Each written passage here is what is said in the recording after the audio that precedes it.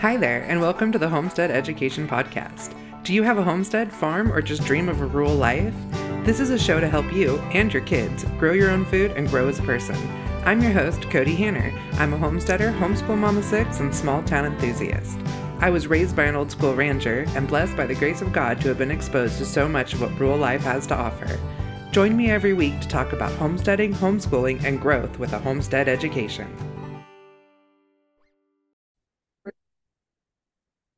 Hi, and welcome back. I just want to remind you that with the new semester starting, that you can get all of my homestead science books on my website for a new way of teaching agriculture to today's youth and aspiring homesteaders by focusing on small-scale farming and self-sufficiency. If you are a school or co-op and need invoicing, please feel free to reach out to me directly.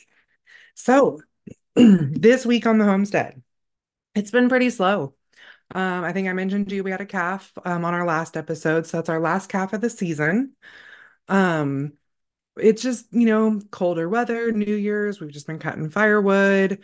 I've been spending a lot of time reading, getting ready for opening our homestead store, which it's kind of a lot of what I'm going to be talking about today.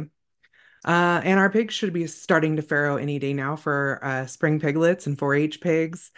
So that's really exciting. So my husband's actually up moving some pigs right now because we have our feed out and pay as you grow pigs, which are the hogs that we sell as whole hogs, half hogs.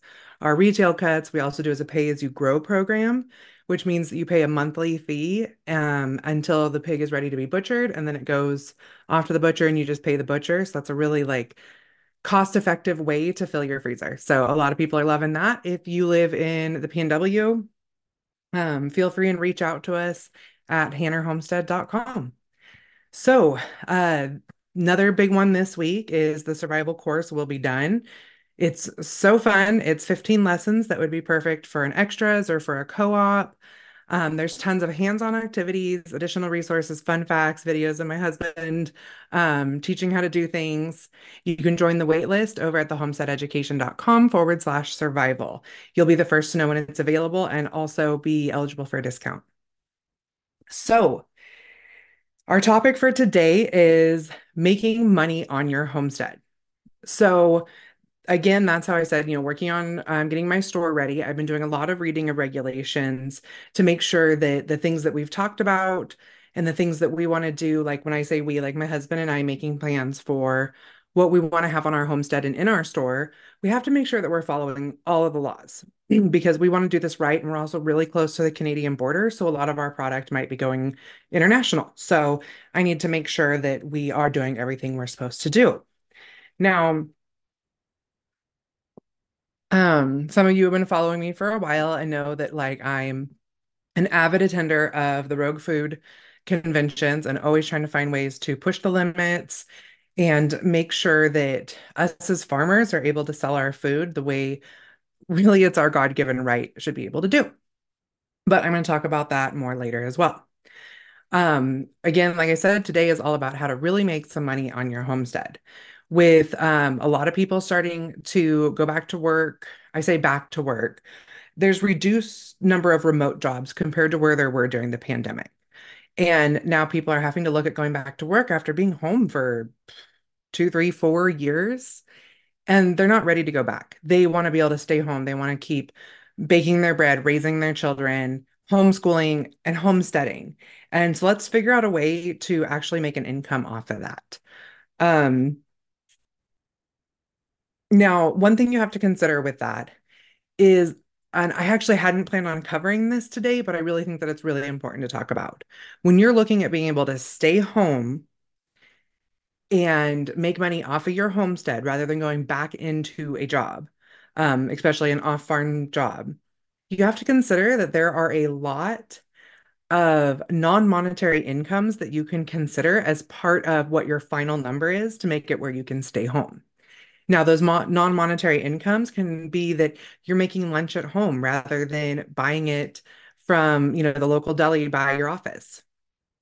Um, you can be, doing things like baking bread that's going to save you a lot of money. you're not paying for gas to drive to work. I mean, I know a lot of us live remotely or chose to move remotely during the pandemic, and now suddenly you're looking at having to go back into a job where you have a 45-minute commute every day. Just the gas money alone, the childcare, all of those things really add up. And you can actually make it where you can stay home and be in a better financial situation than you would be if you went back to work. I mean, my husband and I even discuss this regularly ourselves. He's a disabled vet and I work from home. I own my own business. And there's times that money is tighter than others. I think we all have those days. My homeschool business is seasonal, our farm is seasonal. And there's months where we go, whew, should I go back to work? And honestly, when we sit down and look at some of those numbers, the answer is always an overwhelming no. Now, I'm not saying that there isn't validity to people working in town. I mean, we have to have that basis. We have to be able to go into town and get gas and have somebody that runs that gas station. I mean, it's just how it is. But there's things like office jobs that so many more of them could be done from home. Um, there's things like grocery stores and big box stores that I think as homesteaders, homeschoolers, we're really trying to pull away from a lot of those. Not to say they still don't have their place, but I don't know that we need to have one on every corner when we could really be growing a lot of our food at home. I mean, most grocery stores, no matter how big the size of the town they're in, say that if there was a full shutdown, that they would run out of food in 3 days. So, think about that when you're thinking about how much more you want to provide from your own home and from your community. It's not just about whether or not you can grow all your own pork. Can your neighbor grow all the pork for the community, even if you're purchasing it from them or trading, while you're able to do something else, such as raise all the eggs. Like, I don't know. There's so many different options when we talk about a local food system, which I feel like could be a whole nother topic. And I've already planned such a wonderful topic for today. So I'm just going to move on how to make money off your homestead, and you can decide if that's right for you. If you ever have any questions on some of that stuff, always feel free to reach out to me at hello at the Homestead Education or on either of my social medias, Facebook, the Homestead Education, or Instagram, Homestead_education. And that was just, like I said, this just kind of was something I thought of as we started talking and seems so I'm not going further into that topic. I would love to be able to help you with your local food systems or how to do household management to be able to stay home with your family. So, anyways, another thing that we're seeing with these remote jobs kind of going away, more people going or being faced with going back to work, is more people are trying to find ways to make money off of their homesteads. So, what you're running into is that used to just be that the flooded markets were people making goat milk soap or the people doing cottage foods. Now we're seeing flooded markets in kind of some of I don't want to say flooded markets because we aren't there yet, but we're seeing more like, direct to consumer pork producers, direct to consumer grass-fed beef. And those are both wonderful, wonderful things that communities have access to. The difference is now that we actually have enough access to it that it isn't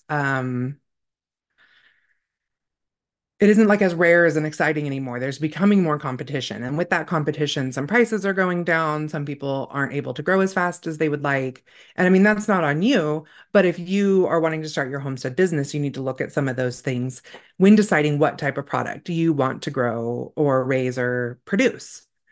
Now, on the flip side with that, regardless of what products you're going to be marketing, also look at the products that your neighbors are marketing and don't think of them as, oh, yeah, it's really nice to be able to pick up, I don't know, farm fresh eggs every once in a blue moon from my neighbors.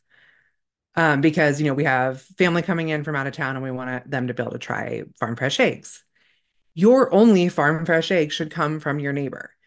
That should be your grocery shopping trip. And whether you're looking at that from a consumer point of view or from a producer point of view, stop looking at the grocery store as the only place to get our food. That's not normal. It wasn't normal 100 years ago. It was barely normal 50 years ago. We have been fed that that is the normal. So when you go to the farmer's market, when you are lining up where to get your meat for the year, don't even think of the grocery store. Look at ways to provide that out of your local food system and look at how you can fit that niche. Can you fill the needs of your entire, neighborhood's raw milk? Then they wouldn't need to go to the grocery store because their grocery shopping trip would be to your house or to a local meetup that you guys have or something. So consider that off direct to consumer sales from farms are no longer old fashioned and they're no longer a niche market. They are a legitimate market in our food system, and we have to look at it that way. Um, I actually talk about this a lot when I talk about having a commercial homestead, because where we're looking at now is it's no longer our small homesteads that are just producing for us, nor are we commercial farmers. We're commercial homesteads where we're actually saying, I am going to produce this product for my community for a profit, and you have to look at yourself that way, that you are a commercial entity. Following the homestead practices, which is, permaculture, organic, small scale, whichever one you are falling into. Um, so where we end up having an issue when we have markets, when we're starting our own business, there's already a ton of red tape when we're starting our own businesses. But when you add in that most of homestead businesses are agriculture or food products, they are much more highly regulated. Now, even here in Idaho, which is a pretty lax state and kind of viewed as like the model for a liberty state. I mean, that's actually the words that the delegate Nick Freitas said to me, is that Idaho is modeled as the most liberty-based state. We still have to have all of our meat butchered through a USDA facility if we're going to sell it. Now, that is a federal law, but if you look into the Prime Act, that we're trying to make that where the states get to decide. So that is a federal thing, but look into it. Um, in Idaho, we have to label our eggs. That's a small regulation, but we still do have to label our eggs to be able to sell them off the farm, and label them that they haven't been graded and stuff. Raw milk. To be able to sell milk, we have to have a raw herd exemption. Now, we have much more lax laws in Idaho than a lot of the other states have, but it's still, I mean, milk seems like such a basic food to have such high regulations for. There's nowhere in Idaho to process chickens. There is not a USDA facility. There is not a custom facility. So then we fall into an exemption that there is out there. And I can do it myself. I can butcher chickens for my own freezer. And with this exemption, I can butcher to sell retail. However, I still have to have an inspected facility to butcher chickens to sell resale, and then they still can't go over state lines because it isn't in a USDA plant. It's so frustrating that there is these exemptions there, but there's still roadblocks that come with all of them. Um, you can do the same thing with rabbits, but I recently found out that even in Idaho, I would have to pay a vet to come to my house to do ante and post-mortem inspections of the rabbits that I am butchering in my facility. And I still wouldn't be able to sell them over state lines because it's not a USDA inspected facility. But really, the only difference between my food processing approved facility with a vet they're watching it happen is that vet does not have the USDA stamp in their hand.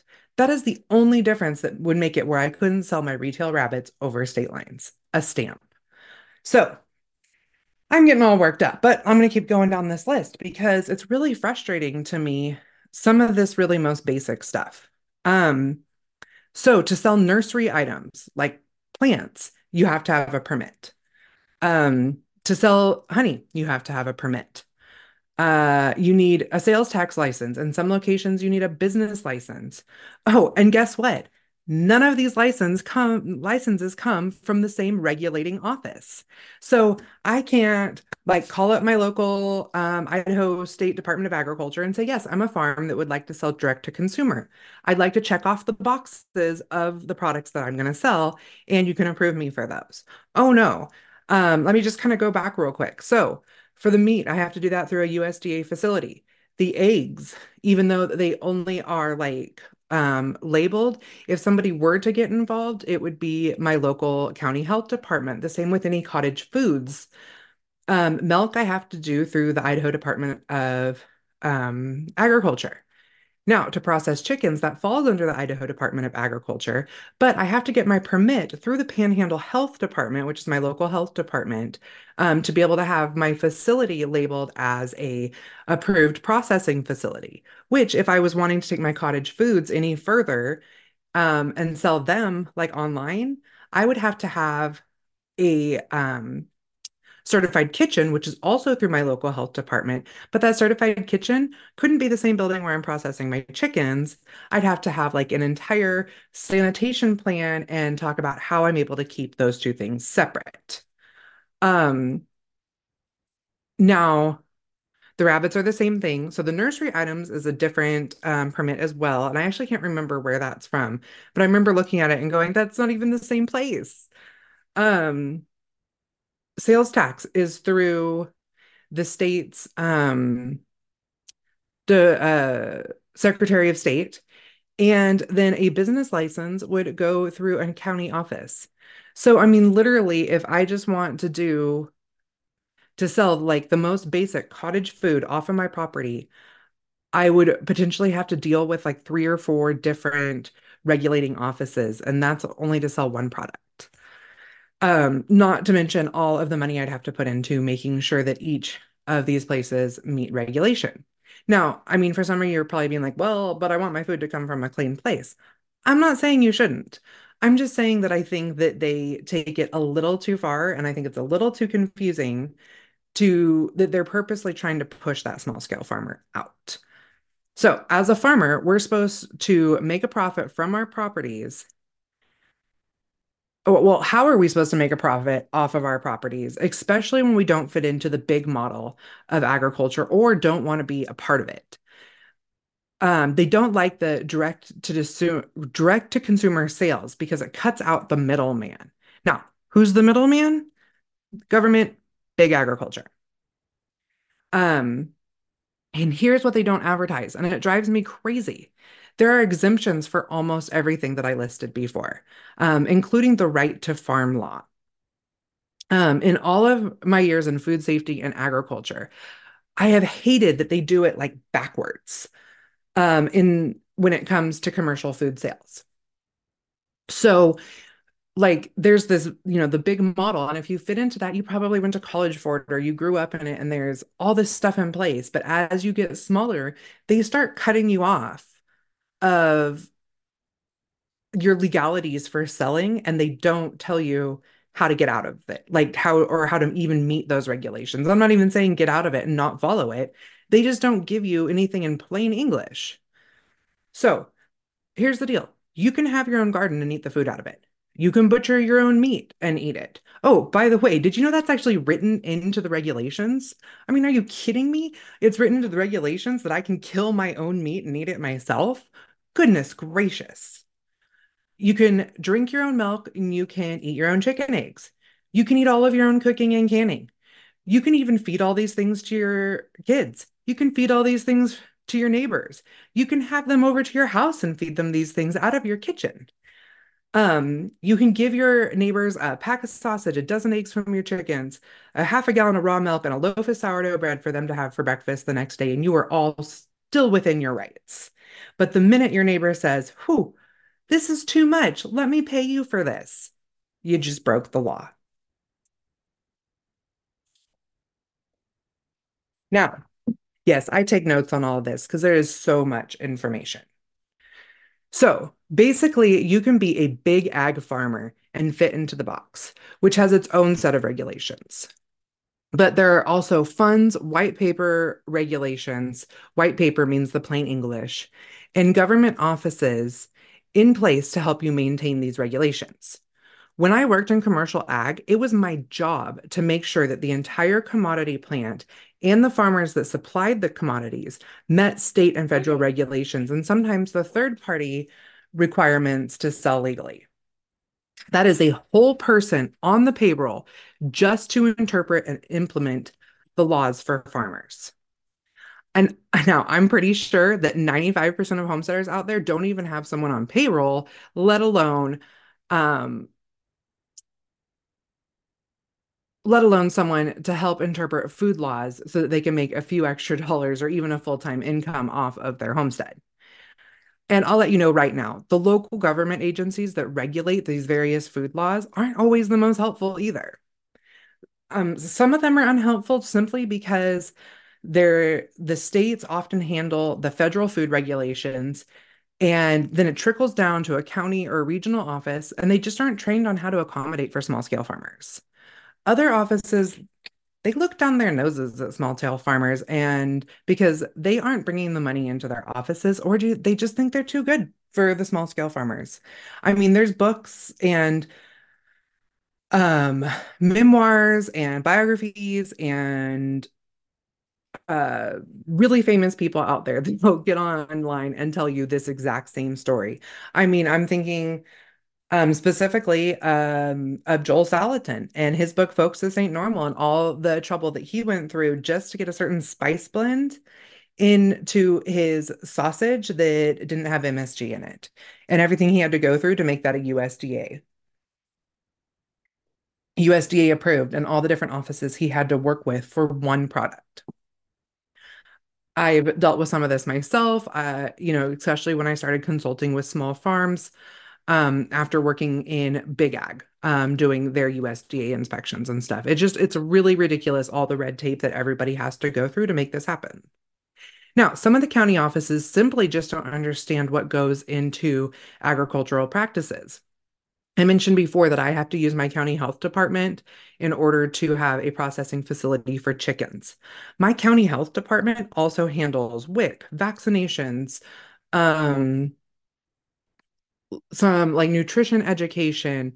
They cover getting septic permits.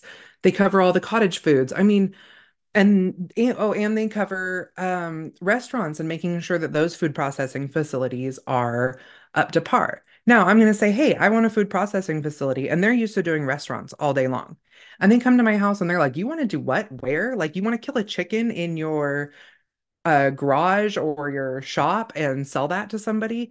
Like, what are you talking about? No, like we can't do that. And I haven't personally had to do this, but I've heard stories of where people have to turn around and educate their local departments on what the law is and how they actually do fit into that to be able to butcher a chicken in their shop or garage and then sell it to a consumer. I don't think that that should have to be the case, especially when we live in rural America, which is how so many of us make our incomes. And honestly, it wasn't that long ago. And I say that long ago, it was probably 50 or more years ago, but in the big scheme of things, I could literally have a neighbor come by and be like, "Oh, we want a chicken for dinner," and I could go out there and kill it and hand it to them. Now, the food safety laws that came into place in 2008, and again, I'm going way off track from what I have on my notes, so I can't remember all the details of that. But that's when the laws really, really got locked down. They were locked down before, but in 2008, it was a whole new beast. And I mean, when I was in college, like I spent 90% of my time in my food safety classes studying the laws that came in 2008 and the Code of Federal Regulations, specifically Federal Regulations 110. Now, um, back to the regulations that need to be followed for commercial homesteads. Now, good luck getting a printout of everything you need to know on how to sell and meet the regulations in plain English. I found one recently and I meant to bring it in here with me when I came to record, but I've been scouring it. It was written for the state of Idaho. It was written through a private organization that worked with the University of Idaho, the State Land Grant College, on how to give farmers guidance on um, direct to consumer sales of their various products. This guide was written in 2008, so I mean, it hasn't even been updated in, let's see, it's 2024 now, and my brain apparently doesn't want to do math, like 16 years. Do you think that maybe some things have changed in 16 years? And that's the best I can find to be able to make sure I'm following all the laws in Idaho. And most of the regulations in the plain English that was written in there would be a couple of paragraphs and then just links to the actual laws that are definitely not in plain English. And then you have to interpret those them yourself. So they're not out there trying to make this easy for you. And like I said, the places where you can find it, they're not advertising it. Another place that I did find was the Farm to Consumer Legal Defense Fund, I think is what it's called. It's farmtoconsumer.org. You can go on there and get links to what the laws are for your state for various different foods. Again, those laws are not going to be in plain English. So let's talk about where you can make some money, at least without a lot of red tape. Because I don't want to scare you off. I'm just really frustrated with some of the processes right now as I'm getting ready to open our store. And I knew about a lot of them or most of them because this has been something I've worked with my whole life. But now that I've learned more going through the Rogue Food, working with John Moody, and just learning what is really happening out there, my frustrations get a lot bigger because at one point in life, when I was the food safety specialist, I blindly followed those. Now I really enjoy helping farms figure out how to go ahead and follow them because they have to, if that makes any sense. So, one place where I know is a huge moneymaker is live animal sales. They can be a little tricky to market because there are some laws on how you can market these animals. And you should be aware of some laws about them crossing state lines. Not, if you're buying, stock, you need to make sure that you um, have paperwork filled out by their vet before they leave the farm to cross state lines. Same with you. If you're selling animals that are going to be going across state lines, they should be checked by a vet, especially if they're going to be going to a county or state fair. Like I sell pigs a lot that are going to fairs. Those need to be checked before they go across state lines. I do know of some occasions where I have informed people of this law, and they said because they were terminal pigs that they were going to take home, feed out on their own farm and butcher. But like I said, I am here to teach you what the laws are. What you do with them is obviously up to you. So, and I mean, there really is differences. If you have a small homestead where, like, we raise 350 hogs a year, people are going to notice if we're not following the laws. If you're buying two piglets off me to take home and feed out and butcher in 4 months, 4 or 5 months, and you're butchering them yourself and they're not going to USDA facility or anything like that, the main thing is they don't want the potential for any diseases to be crossing state lines and getting into the food system. If you run a clean system on a small farm, you know what's going to be going on there. Okay, again, I'm like jumping all over the place, but I just have so much knowledge I want to share with you guys. And sometimes it gets a little overwhelming, even for me. So just make sure that you're being ethical, and raising stock can be an excellent moneymaker.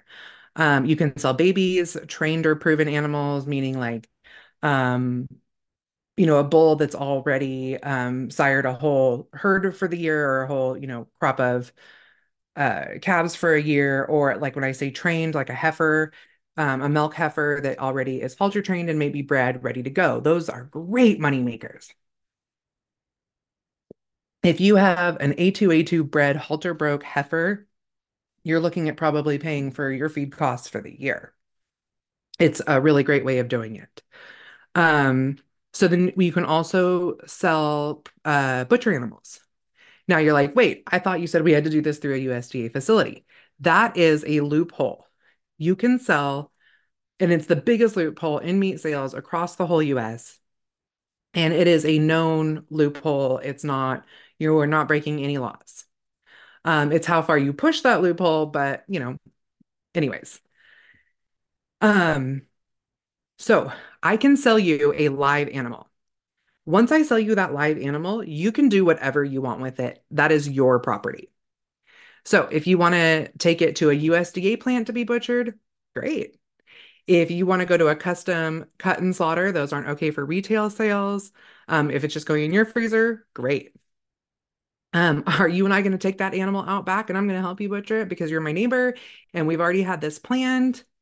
Again, great. But of course, the neighbor butchering his own animal to go into his own freezer is legal according to regulations. So, anyways, and many states, as part of their agricultural tax exemptions don't charge taxes on live animals. So, like my retail cuts, I do have to charge tax on that. When I sell a live animal to someone, I do not have to charge tax on that. Even if, like, I sell the animal, the butcher comes to my house, does the slaughter right here, and takes that animal, and the person who bought it from me never even lays eyes on that pig. They bought a live animal from me. So, great loophole in a couple of different ways there. Another one is eggs. So, I'm not going to lie to you and say that you're going to make it rich off of egg sales, and I don't think anyone else will tell you that either. In fact, often you're going to lose money on egg sales. Um, I kind of look at it as a bell curve.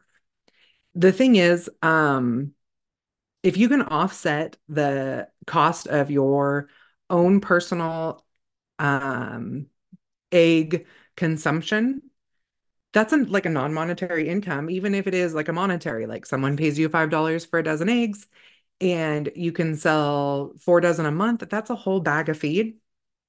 Guess what? You just fed your flock for the month off of 4 dozen eggs, and I guarantee you that they're producing more than that. So great. If you look into everything else that goes into chickens, with like building coops and stuff like that, you're going to be in the hole big time. But it depends on how you're looking at it, what you've put into this flock. So I kind of look at it as a bell curve. So when we're talking about these little tiny flocks, you have 5 to 10 chickens. You're selling just enough eggs to maybe cover your feed costs. Maybe, I usually can sell enough to cover both the feed costs of my chickens and of my meat birds. So that's kind of nice because they eat a lot. Then there's this place when you reach the top of that bell curve where maybe you have a flock of 50 and you have a really good customer base, you're selling to a local like direct to consumer store. Um it's actually I think it's another loophole. It's actually kind of like a consignment. The store isn't selling the eggs, you're selling the eggs, but you leave them there at their store. It's kind of one of those fun loopholes. Anyways, if you have a really good market like that, and there's some states where you can actually sell those eggs to like a retail store. Some states you can't, or you have to take a class to be able to, or something. You just need to check with your local health department. So yeah, if you're hitting that like, medium to large flock and you have a really good customer base and you've found a good feed that doesn't cost a whole bunch but has everything that your chickens need, you might be making a little bit of a profit. I mean, maybe even like a substantial one, like one you can be like, yeah, we make $500 a month off of our chickens. Great. But then you're going to go over that bell curve and you're going to hit a place where you have so many birds that now that you're going to have to start looking at being a commercial um aviary, I think is what they're called, or chicken producing facility. And then you have to start looking at all of those regulations. So unless you're willing to invest and become like a large hatchery or something and have all those permits, you're actually going to go back into a place where you're not making money again.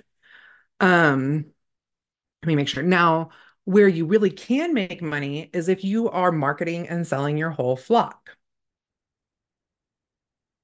Now you're thinking like, why would I sell my flock? They're making me some money.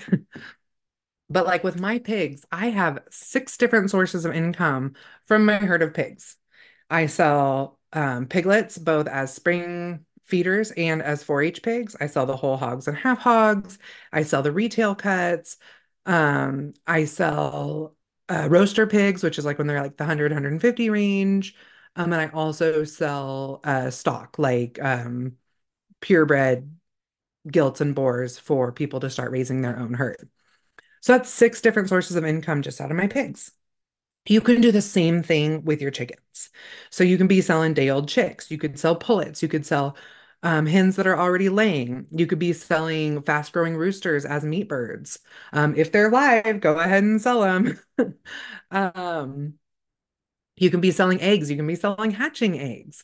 You could even be selling their manure as fertilizer. So, I mean, there's so many different ways that you could be making money. I would think if you were diversifying a large, a medium to large size flock, you could probably almost have a full-time income for whoever was staying home with that flock.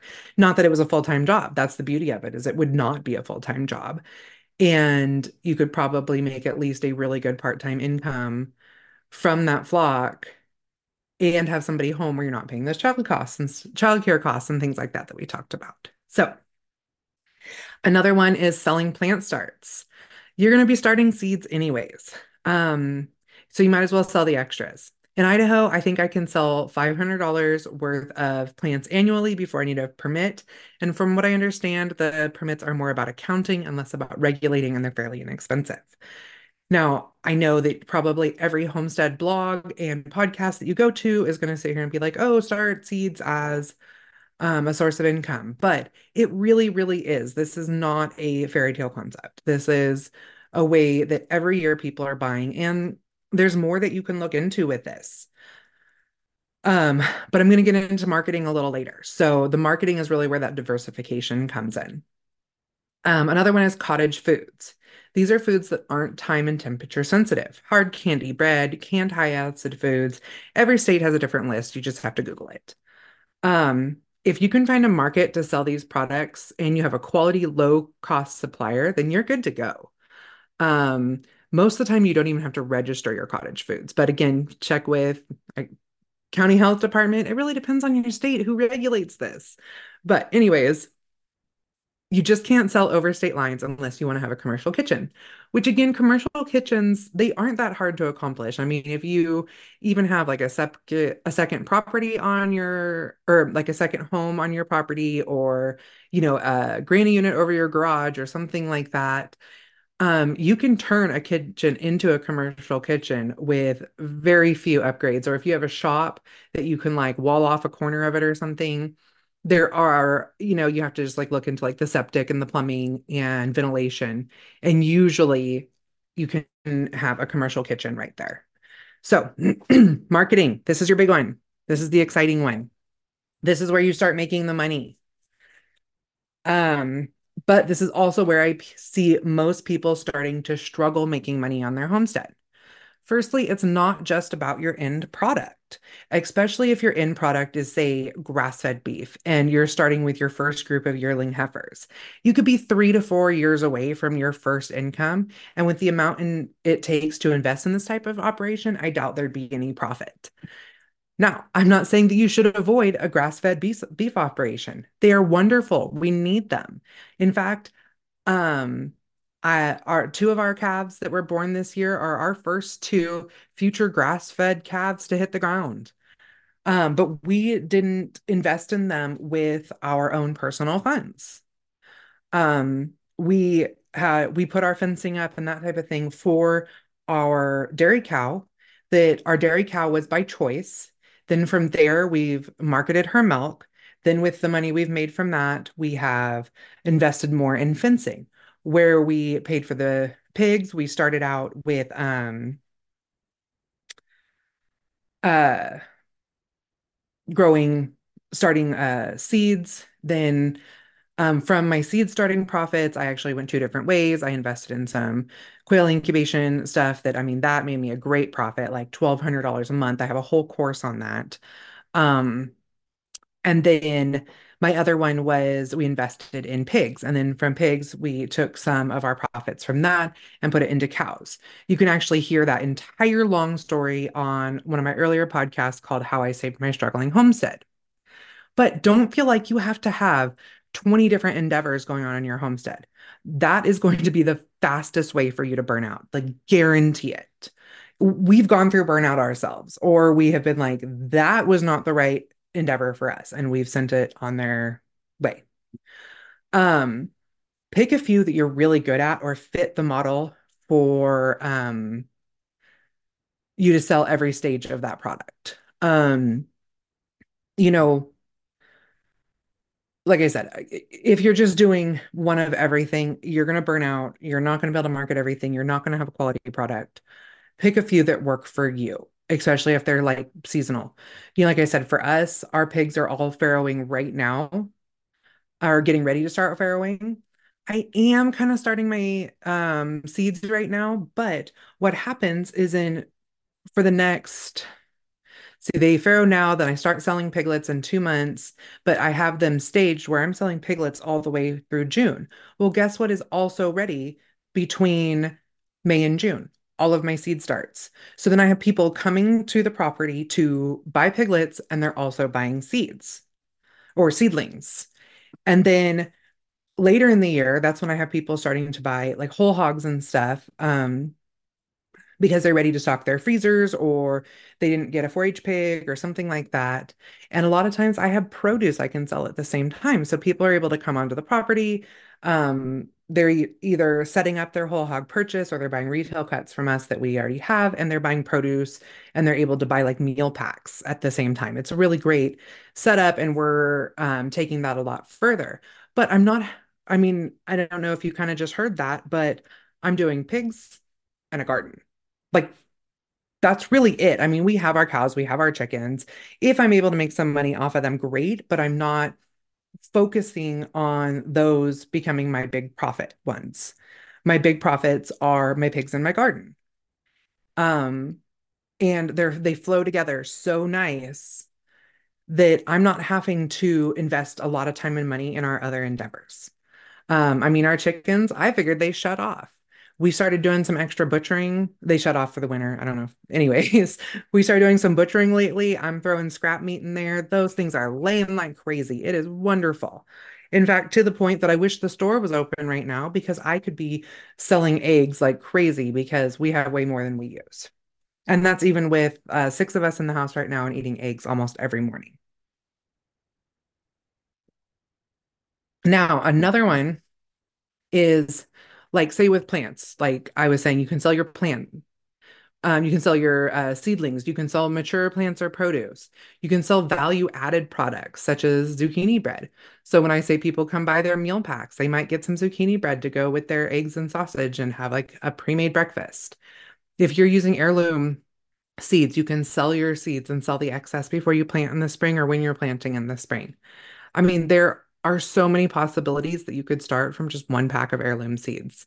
I know one that I really want to do this year is selling herbs, like live little herb seedling plants. So when people come by, like a pork roast, I can sell them a live rosemary plant, just like you would get at the grocery store. So really excited about that.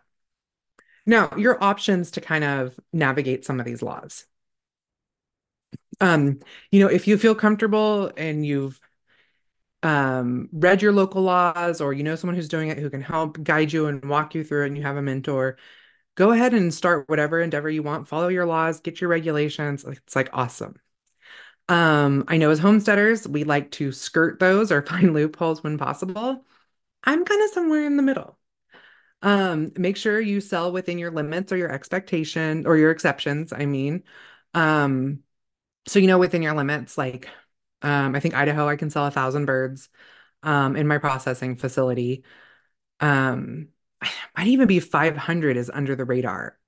Mm, please don't quote me, but kind of like if you're allowed to sell 500 without a processing facility, make sure you stay under your 500 and then you have no issues. You have nobody coming and bothering you.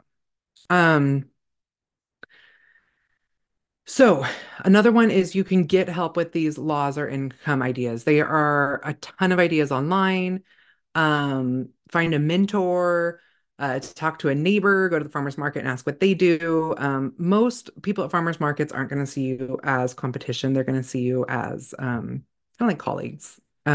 Because people want agriculture to live. They want what they're doing to be mainstream. I mean, I have so many friends that are pig producers that I don't see them as competition. If I'm out of pigs, I'm like, hey, call this guy. He's got pigs because I want to fill the needs of our customers, not just fill my pockets, because that's not completely what this is about. Because a happy customer will continue to come back, and the other pig producers do the same for us. So you can also get my How to Start a Homestead Planning Guide. It is only $25 right now. It will walk you through all the steps of planning, starting, and scaling your homestead business. If you purchase that and use code podcast, you can also get a 1 hour coaching session with me for 25 per or $25 off. So that's essentially getting your guide for free. You just pay for your coaching session. I can give you clarity on your homestead business as well as interpreting and implementing all the hard stuff. I can do homestead business ideas, homestead startups, narrowing down your overwhelm, time management. I even do household management, how to get started with homeschooling. We were converts from a public school system 8 years ago before COVID. Um, I help with depredation plans. That is how to deal with predators with your livestock or your crops. I worked in depredation for a lot before college. I do household and homestead budgeting, homemade cost cutting, and also I can help extensively with food safety and HACCP plans. I am currently also in the process of recertifying myself in HACCP, which is hazard analysis and critical control points. That could be very confusing for some people, but what it is if you're starting like a processing facility, they're going to want you to have a HACCP plan in place, and I can help you do that. I worked for in that for many, many years. I have my degree in business management and accounting. I have a bachelor's in agriculture with a focus on animal science. I have 20 years experience of business ingenuity and consulting. I'm the owner of a successful homestead. I run a thriving online business, and I have experience in farming, food safety, social media, real estate, accounting, and so much more. So if you want to pick my brain, I am usually very happy to just answer your questions. If you want a full 1 hour sit down, make a plan with me, I can help you work through all of that overwhelm, make a plan, and I provide you with a one sheet business plan with all of your with some budgeting ideas if that's what you're needing, as well as links to all of your sources. I do all that legwork for you. So I hope that this episode got you thinking about some things. I hope it helps you build and expand your homestead business. And if you want a little extra help, go ahead and check out those products that I have on my website, and I will link those in the show notes. Everybody have a great new year. Did you enjoy today's episode? If so, please head over to your favorite podcast player and leave a comment and review. This helps me to know what you're enjoying and helps others find an episode that can help them. Thank you for joining me today at the Homestead Education, and I hope that I have given you something to think about this week. To help others find me, please comment and leave a review on your favorite podcast player. You can also follow me on Facebook at the Homestead Education and Instagram at Homestead_education. Do you have questions that you would like answered or just want to say hi? Please email me at hello@thehomesteadeducation.com. Until next time, keep growing!